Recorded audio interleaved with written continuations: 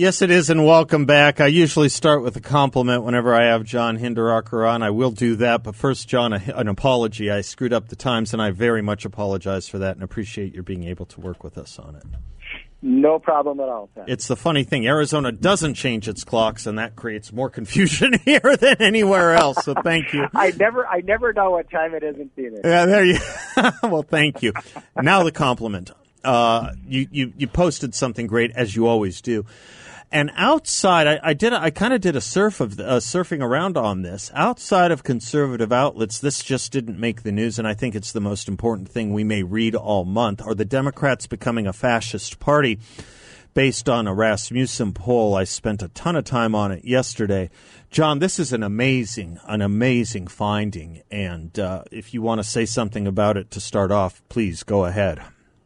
Well, Seth, it's extraordinary because that's a word that gets thrown loosely around, right? Yep. So if a Republican wants to limit the power of government, the Democrats call him a fascist, which is the exact opposite of the meaning of the word. Right. But Rasmussen did this survey asking whether people would support or oppose various measures, supposedly anti-COVID measures, and the lengths to which a majority or near majority of Democrats say they're willing to go, it's just stunning. It's stunning. I mean, 59% of Democrats say they would favor legislation that would confine all unvaccinated people to their homes, except in case of emergency. Yeah. I mean, it's amazing. And to me, the one that, it goes on and on. 45% say put unvaccinated people in camps. Uh-huh.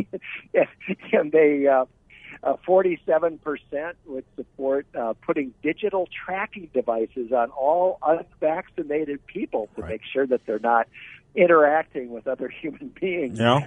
Well. But the most shocking one to me, though, Seth, they're all shocking, but 48% of Democrats in this survey said they thought that the government should fine or imprison anyone who publicly questions the efficacy of the existing COVID-19 vaccine on social media, television, radio, or online or digital publications. That would be your show and mine, right? That would be both of our outlets. Unbelievable. Right. If you question the efficacy of existing vaccines, they want to put you in prison.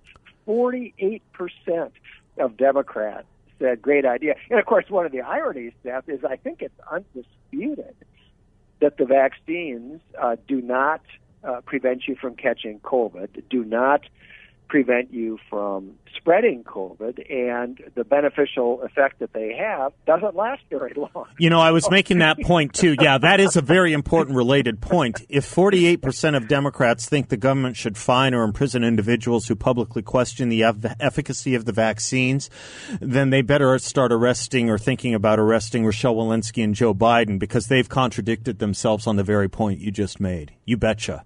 You betcha. Yeah, the only crime conservatives would have committed is questioning it before Biden and Walensky being ahead of the administration on it. Yeah. The efficacy of these vaccines is an important public health, public policy issue, and obviously people need to be free to talk about it. I mean, so the impulse which Seth can legitimately and should legitimately be described as fascist that we're seeing here, put people in camps, put tracking devices on them, throw them in jail if they question the efficacy of the vaccines. I mean, this is remarkable. Best thing I got all year was a shirt a friend of mine made for me, and it said hashtag MOFA, which stood for, MOFA, Make Orwell Fiction Again. And I'm going to need another T-shirt, Make Vonnegut Fiction Again. He wrote this story, Harrison Bergeron, you may remember it years and years ago, where people had to, be monitored and they had to have implants in their heads to scatter their thoughts. And if they were looking too pretty, they had to have a covering over their face because no one could be prettier than anyone else and no one could be smarter than this is an incredible finding, this survey, and frightening in almost every decisive respect one could imagine. Literally half of the Democratic Party. Yeah, we could quibble over the 48% number or the 59% numbers, but that's effectively half plus the Democratic Party is polled to believe these things, as we're told at the same time that most people who are Democrat and vote for Joe Biden think they're voting moderate. And then when we, people like you, John, or me on this show, talk about the radicalism of the Democratic Party, we're just kind of pointing out to the extremes. The party isn't Bernie Sanders. Oh, yes, the hell it is. And worse, it's not Bernie Sanders. This is Mao and Pol Pot and Castro and Stalin is what this is. Yeah, it's really interesting. I mean, Bernie Sanders would have been the Democratic nominee in 2016 if the DNC hadn't rigged the process to get Hillary Clinton to come out on top. Yep. By rights, he likely should have been the nominee in 2020. He and Ocasio-Cortez and the rest of the squad and a handful of others represent the beating heart of the Democratic Party, and I think we're in a kind of a scary situation where the Democratic leadership in Washington may well be more moderate than your average Democrat. Yeah, that would be a frightening situation because the pressures, of course, and I think we've kind of seen it. Do you think this is too cute, or do you think it's true to say there would be very little difference between a Bernie Sanders presidency and what we've seen over the last year? I don't know what more would be different. Maybe the clarity of thought. The clarity of thought might be different. Well, Sanders isn't as far gone mentally as Biden. That's what I mean. Yeah, but I don't. Yeah. In terms of policy, I don't know anything that would be different. I mean, what they're doing is incredibly radical. And really, Biden has got together with Sanders and so on. And I think, he's pushing the Sanders wish list. But they're pushing things even farther out than that. That's right. When the Democrats took that 50-50 majority, so to speak, in the Senate and that slim little majority in the House, and they got Biden in the White House, they were going to shoot the moon, and they were serious about admitting 2 new states to the Union that would be reliably Democratic. Yep. They were serious about packing the Supreme Court. They haven't been able to pull off those extremely radical measures. They tried really hard to federalize elections. They tried very hard to do that. Well, to federalize elections and to make voter fraud mandatory. Right. I mean, this bill that they keep talking about, voting rights by eye, what that bill does is to make election integrity illegal. Mm-hmm. And it's really interesting, Seth, because there's a recent poll that found 80% favor voter ID, right? Mm-hmm. Other polls I've seen, 75% favor voter ID. But there's no question that an overwhelming majority of Americans favor voter ID and in general want honest elections. Well, this bill the Democrats are trying to ram through would make voter ID illegal. And we're the ones who are breaking the norms. It would make it illegal to try to have election integrity. And what's striking about that to me, Seth, is that it's not that the Democrats are too stupid to know that this is unpopular. They know it's unpopular. They know they're going to take a short-term hit when people realize what's in this bill if they can pass it. But they don't care. They are playing for permanent victory. Don't you think they're also playing with fire? I mean, in a sense, the invocations of Bull Connor and Jefferson Davis and trying to impute that to the Republican Party over this issue. I mean, I think that's playing with a racial fire and a historical. I don't know if it's deliberate ignorance or if it's a deliberate misdirection. I mean, this is the kind of stuff no president used to talk like this. No president. No, we've never seen anything like it. You talk about divisive. I mean, my God, it's unbelievable. Bull Connor and Jefferson Davis. And, of course, Joe Biden bragged back in 1967 about being praised by George Wallace as one of the top Southern politicians. He talked about, hey, half of Delaware is part of Dixie. Yep. They bragged about being praised by George Wallace. Now, of course, he's got the Republicans aligned with George Wallace and Bull Connor, who, by the way, was a member of the Democratic All of them were, as was his friend Senator Eastland, the segregationist, as was William Fulbright, who people still bow down to. This is not the Republican Party's problem. It's the Democratic Party's problem. And it seems like they've walked right back into it. The way they want to divide and resegregate and make and exploit these racial issues and racial tensions in this country. Is it the last best hope of the Democratic Party to do that? Is that their playbook when all else is failing? Go racial? Well, it obviously is, Seth. I think when you just look at what's happened in recent years, it's really their first instinct to go racial, okay. right? Everything. It doesn't matter what the issue is; they'll somehow tie it into race. But I don't know. I mean, is it working? We're seeing a lot of Hispanics moving toward the GOP. We're seeing blacks. I don't think it's as many yet, but certainly some moving toward the GOP. I don't. One of the things, Seth, to be blunt, I mean, we're a country where 2/3 of us are white. Yeah. And I understand. I don't approve of demonizing minorities, right? Right. That's a terrible thing to do, but I understand how demonizing a minority could be politically rewarding.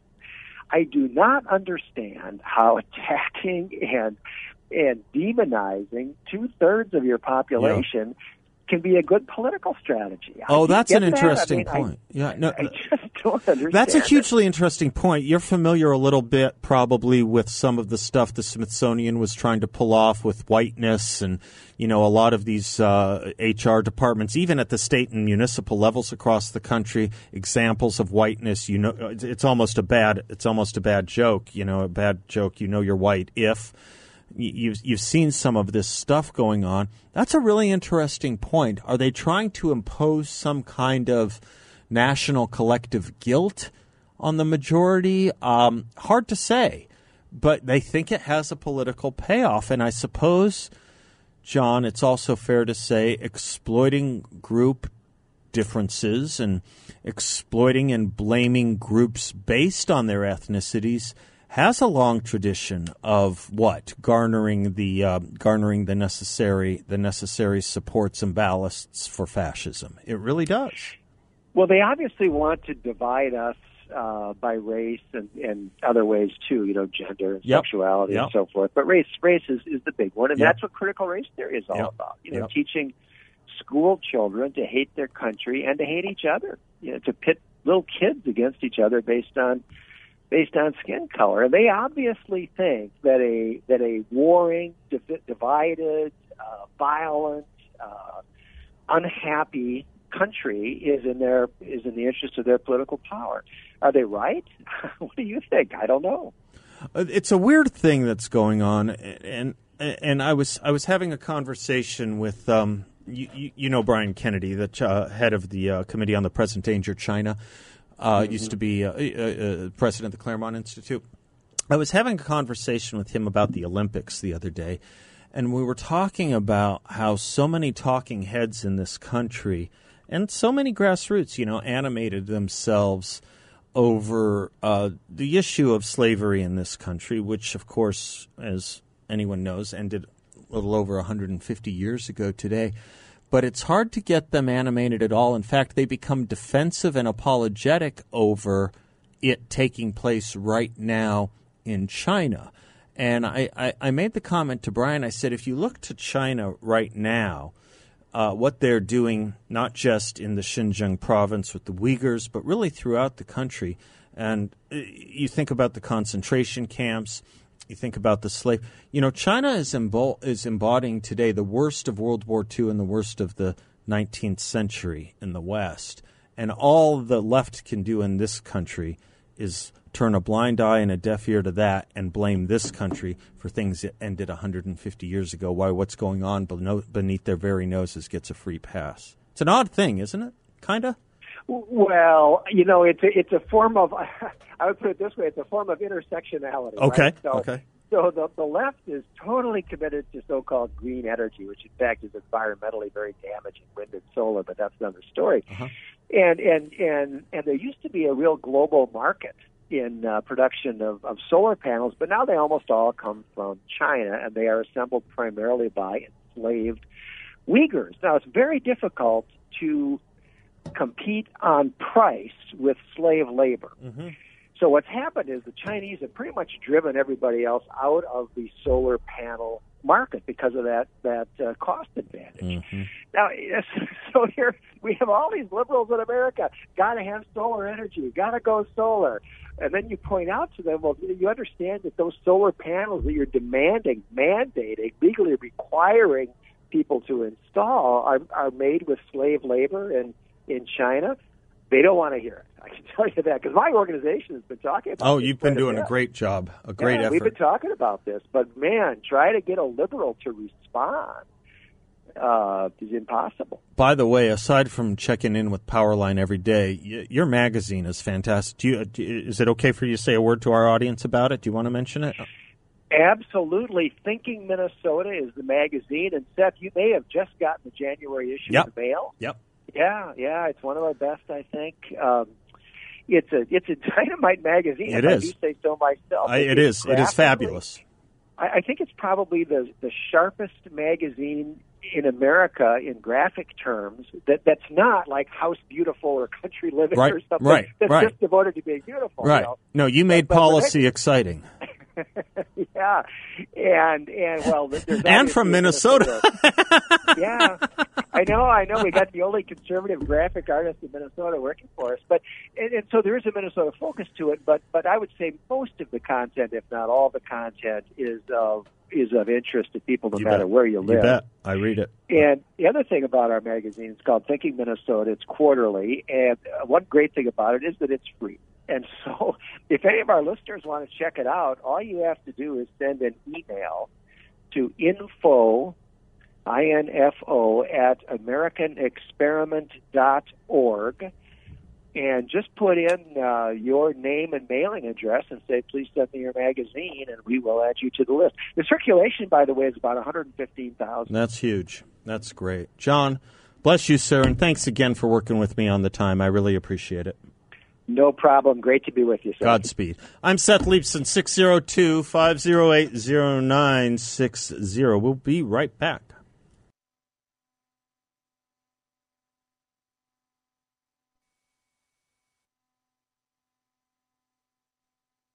Welcome back to the Seth Leibsohn Show. Here's an interesting question. There's an op-ed in the Wall Street Journal I'll give to you in a moment from Fay Vincent, the former commissioner of baseball. Do people is there still an effort to take a knee during the national anthem of professional sporting events? You certainly don't hear about it anymore, do you? Kind of interesting now that Trump's out of office, isn't it?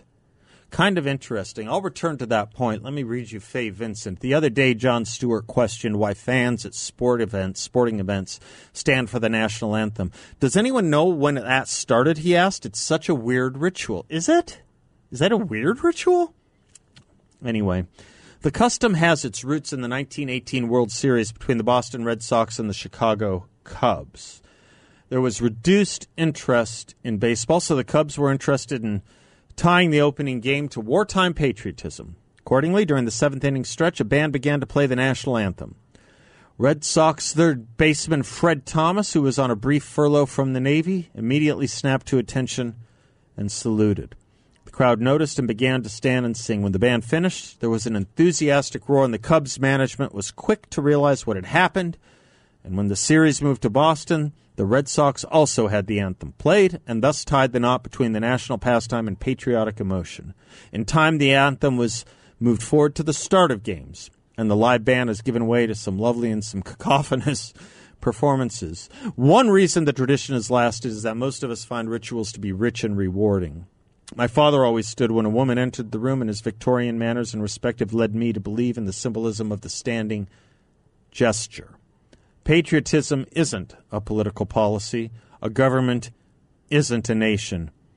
Is it possible Mr. Stewart is ignoring the essence of solid citizenship by confusing patriotic gestures and symbols with the political messages? The reason I asked the question as to if it's still a thing to take a knee or protest the national anthem is that very point.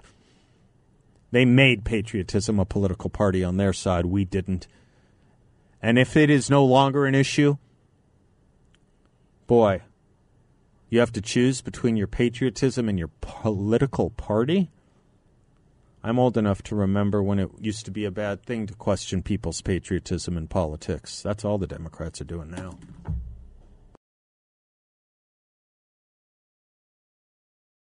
Do you know, Eric, I learned this morning thanks to my buddy Jim Ryan here. We were having a conversation about music earlier today. I didn't know two things he taught me about music. One is that no one is in more halls of fame, no one is in more musical halls of fame than Johnny Cash. Country, rock and roll, lyrics, all that. And raising the question, well, who has the most appointments to being in the Rock and Roll Hall of Fame? Who has been put into the Hall of Fame in rock and roll more than anyone else? Eric Clapton. Eric Clapton. What woman has been put in the Hall of Fame more than any other? A little less than Eric Clapton, but the answer is our own Stevie Nicks, Arizona's own Stevie Nicks. It may be easy to ignore the rest of the world, and Joe Biden may have done this country a bit of a favor yesterday by putting Russia and Ukraine on the front pages and the front lobes of the journalist class in this country. Might have done him a favor. Might have done us a favor. Unwittingly, of course. Everything he does is seemingly without wit. But I want you to, if you haven't watched that press conference, watch it. And then think about some of the things Dan Henninger wrote today. He wrote this for a different purpose. But just think about the man who, spent days, by the way, this is true, spent days preparing for that press conference. And stayed long thinking he was strutting his stuff and being good. See, that's the thing. He thinks he did great. Just as he thinks he outperformed expectations. He thinks he did great, just as he thinks Afghanistan was an extraordinary success. Now, Dan Henninger points out, North Korea, which possesses nuclear bombs, has spent the past several weeks launching 4 ballistic missiles from its mainland.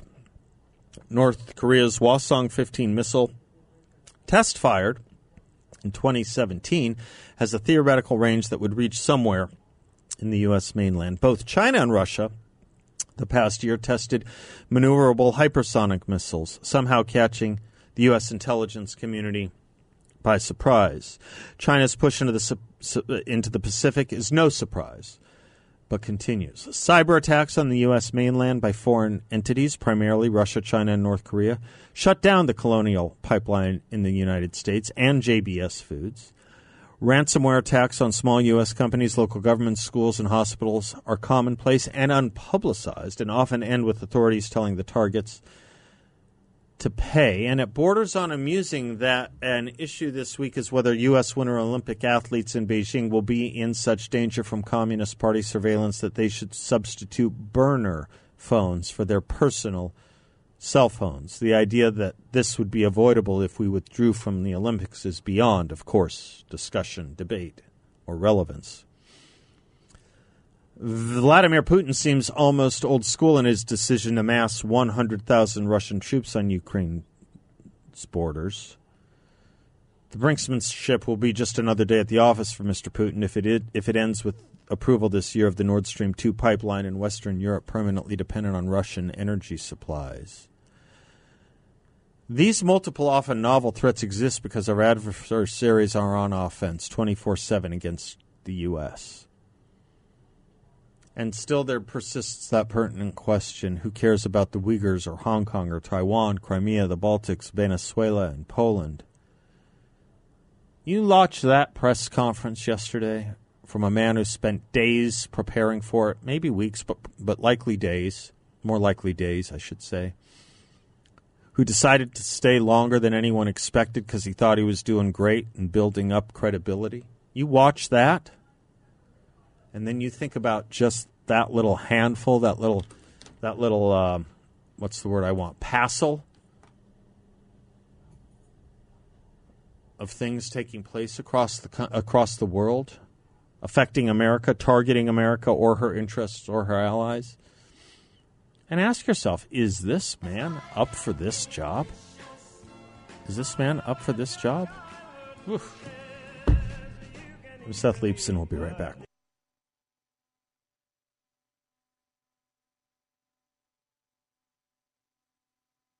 My favorite songs to introduce one of my favorite people, Shauna Bullock. She is a member of the Arizona legislature running for Secretary of State. BullockForArizona.com is her website, and today she unveiled the roadmap to restore election integrity. Shauna Bullock, welcome back to the show. How are you, sister?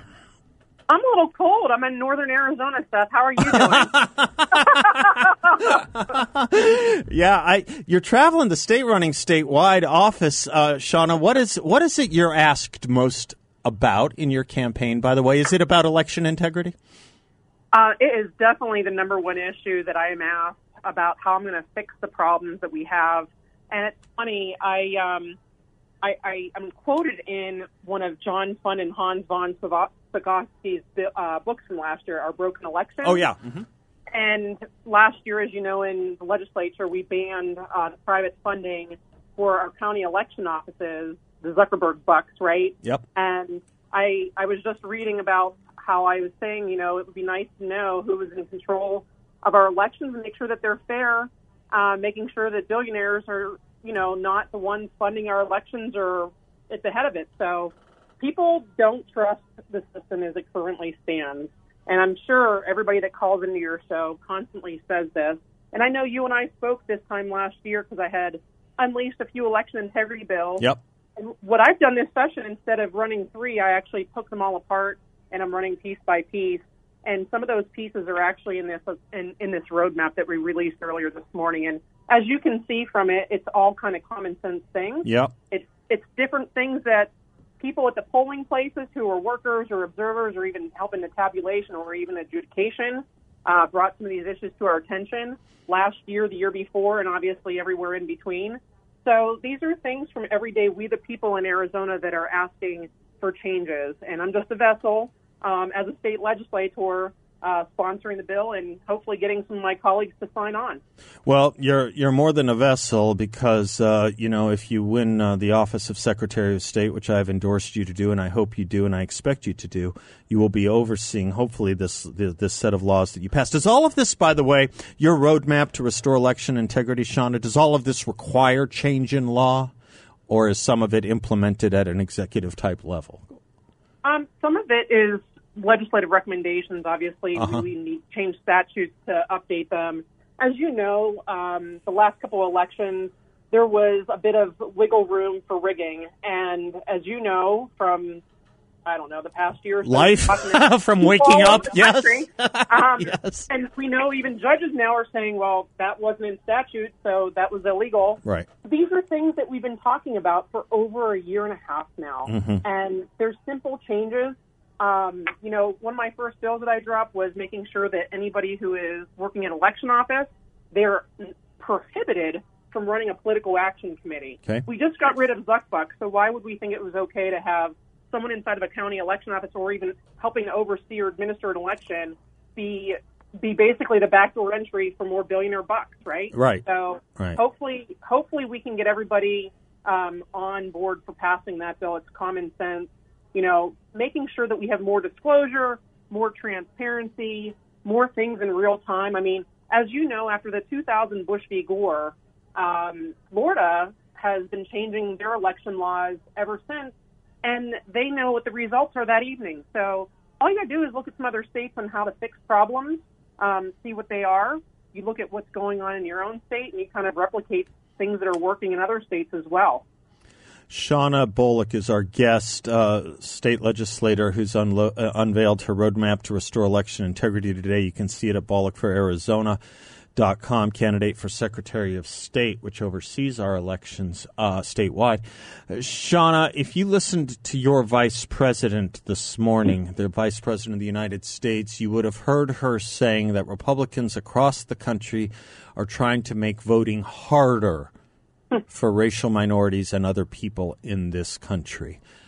To her, you say what with regard to your roadmap? Obviously, you can't speak for what's going on in every state, but per your roadmap, you would say what to her? Well, when you look at other liberal states, they don't have as many days to vote as Arizona does. Mm-hmm. And as we have seen, the various changes that Georgia has made, Texas has made, and even Florida, And after the election, you look at the census information, you're seeing more minorities are coming out to vote. And we're making sure that all legal votes are being counted. We don't want to have the same-day voter registration stuff that Secretary Hobbs was trying to push last time. It just doesn't add up. You see liberal states that are doing it. You see liberal states that are pushing for all mail-in ballot elections. Mm-hmm. And to me, the genie is out of the bottle. I don't believe you can put the mail-in ballots back inside. People like them for convenience. Sometimes convenience needs to have more security. As you know, last session we were unable to get legal ID on every single mail-in and vote in person. So we have the Arizonans for Voter ID Act that the citizens are leading right now. They're collecting signatures out there. Oh, is this the Free Enterprise Club's effort, that group? Yeah. Yeah, we were talking about that a little bit. Yeah. Mm-hmm. Yeah, Mm-hmm. and with the Honest Election Project and the Heritage Action, Yep. why are we not requiring all ballots to have a valid ID? I just checked into a motel up in northern Arizona. Yep. First thing they asked me was to see my driver's license. Yep. Okay, so Yep. how hard is this? Well, I hope And you didn't maybe- yell discrimination. No.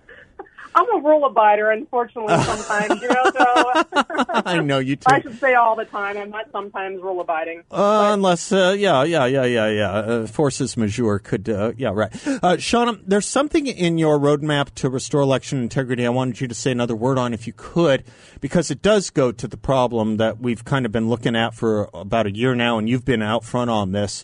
Clarify that state law prevails over the election manual when the two are in conflict. Would you say something about that?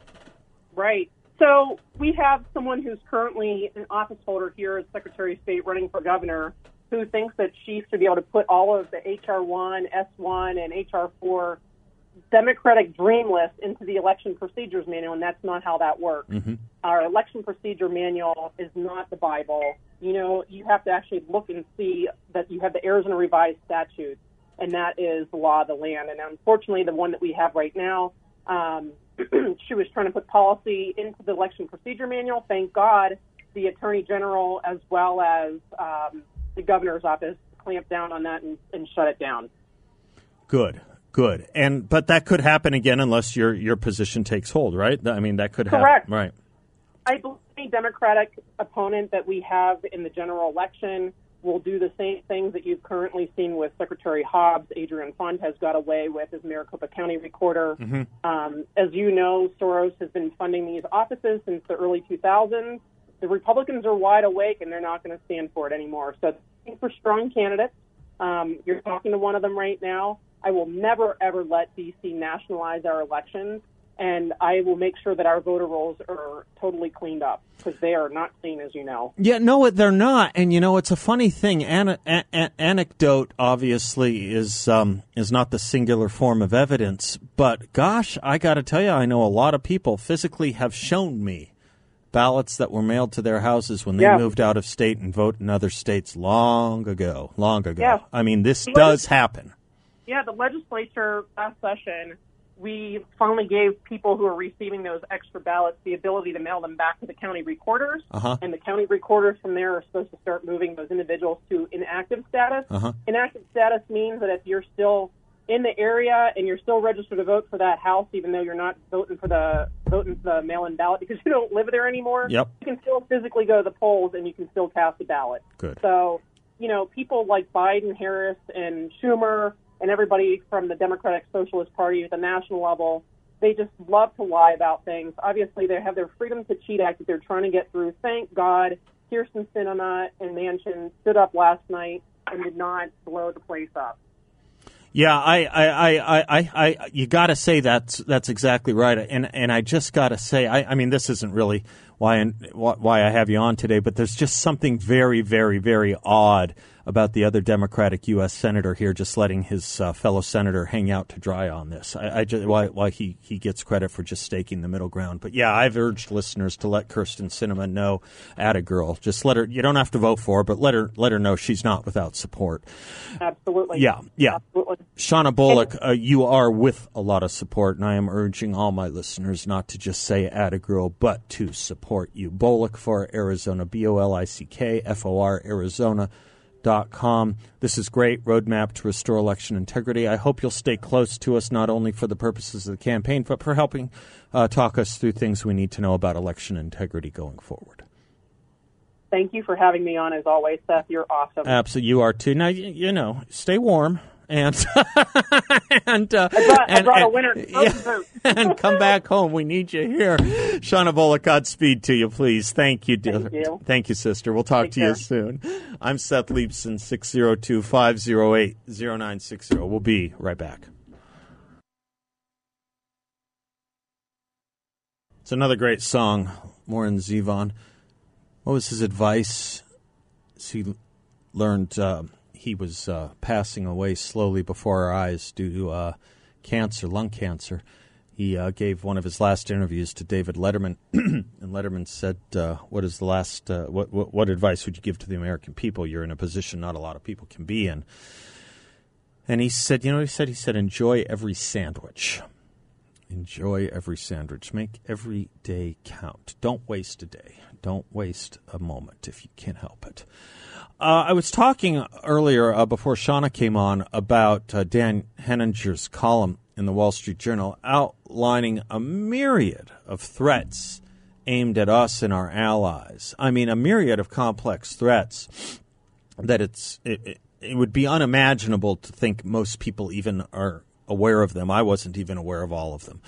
And I just think I'll state the point again. I just think it's hugely important to go watch the Commander-in-Chief yesterday and think about how confident we or our allies should be in our ability to thwart or defend against any of these, much less roll them back.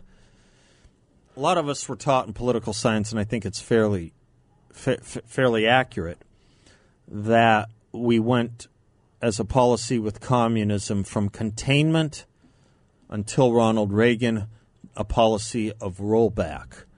Right now, we're nowhere near rollback, and containment is so far from the line right now. As Joey from Friends would say, we are so far from that line, the line is a dot to us. I'm Seth. We'll be right back.